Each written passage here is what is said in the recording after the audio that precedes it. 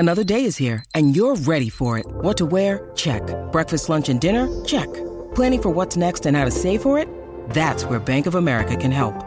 For your financial to-dos, Bank of America has experts ready to help get you closer to your goals. Get started at one of our local financial centers or 24/7 in our mobile banking app. Find a location near you at bankofamerica.com/talktous. What would you like the power to do?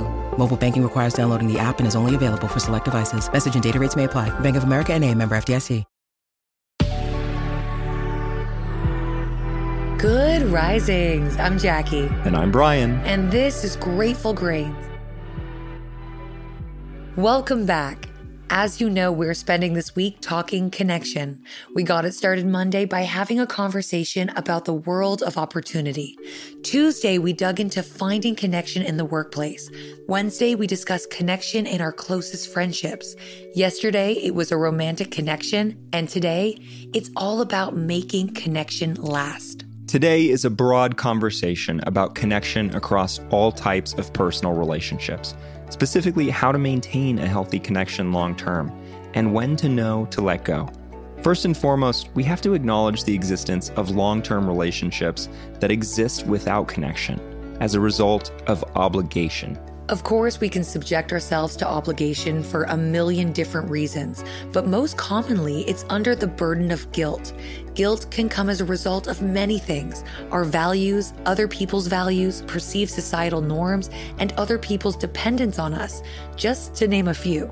The important thing to remember is obligation is always a choice.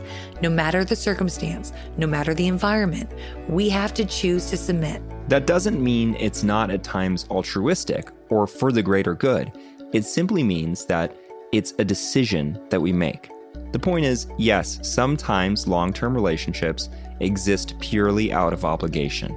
9 times out of 10, these relationships aren't directing us toward growth. They're stagnant. They're often filled with resentment. And if they're a burden, it's time to consider setting yourself free.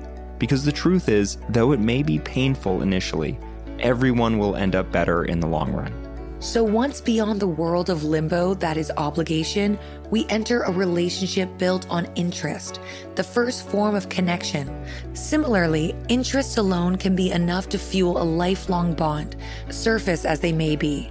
A relationship built purely on interest can look like simple fun, adventure, attraction, or financial stability, just to name a few.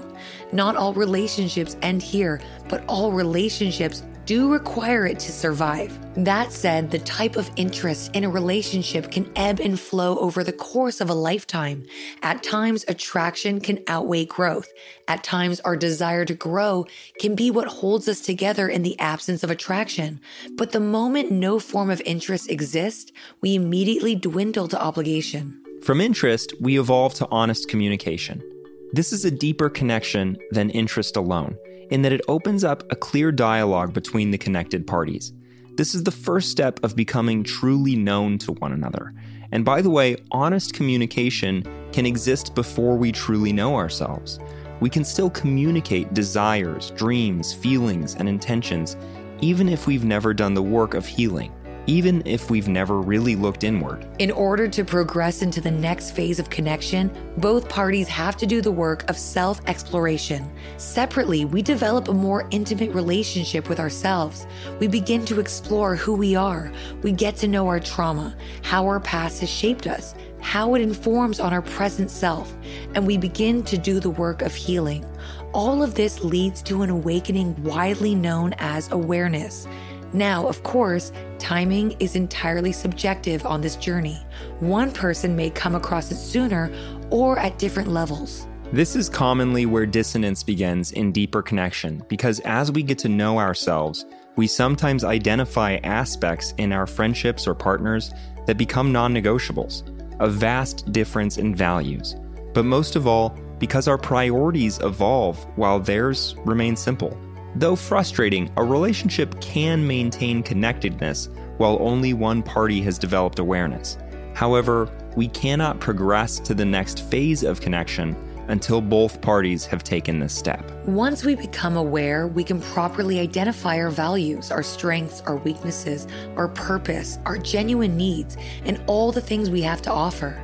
It's not uncommon that unaware people believe they've identified these aspects in themselves, but it's often a result of simple opinion and lived experience rather than true introspection. Once aware, we've come across the most significant changes of our lives.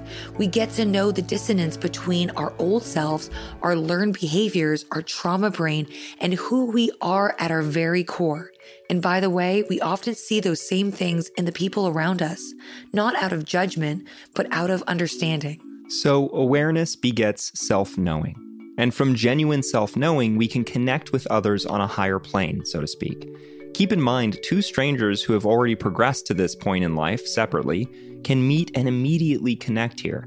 They experience interest, they're already equipped with honest communication, they've engaged in self-exploration, they've become aware and have a deep self-knowing, and in these special occasions, all of that is present from the jump. When these kinds of people connect, there is a natural desire to move to the next phase of connection, which is mutual growth. Mutual growth may have been happening all along if both parties had an interest in becoming the best version of themselves and kept each other focused on the task at hand. But once we reach the point of awareness and self-knowing, growth is all that's left. When two connected parties are on the same page about their physical, mental, and spiritual trajectory, they nurture intention and motivation in one another. Greater heights can be achieved in unison. At the very same time, people do transgress to previous forms of themselves. In these cases, the choice always becomes how long we're willing to wait, how far we're willing to go before we allow them to grow in a different direction. That brings us to our final aspect of long-term connection, adaptability.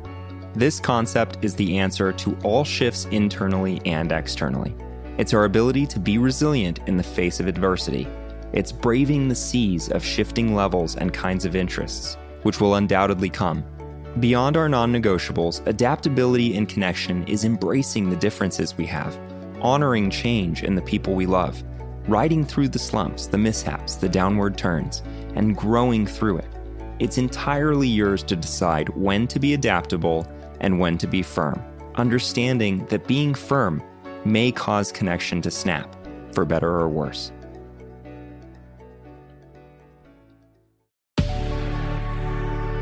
Remember, if you'd like to continue the conversation, feel free to reach out through Instagram at Good Risings, or you can find me at B McMuffin. And you can find me at JacquelineMWood_1. Thanks so much for joining us here on Grateful Grains. We're spending all of next week talking love. See you Monday. Until then, remember, a better tomorrow starts with today. We have some exciting news. You can now search more than 700 Good Risings episodes on the new Fathom FM app, the podcast player from the future. Go to fathom.fm/Good Risings, ask questions, and hear answers directly from the Good Risings podcast. Good Risings is presented by Cavalry Audio.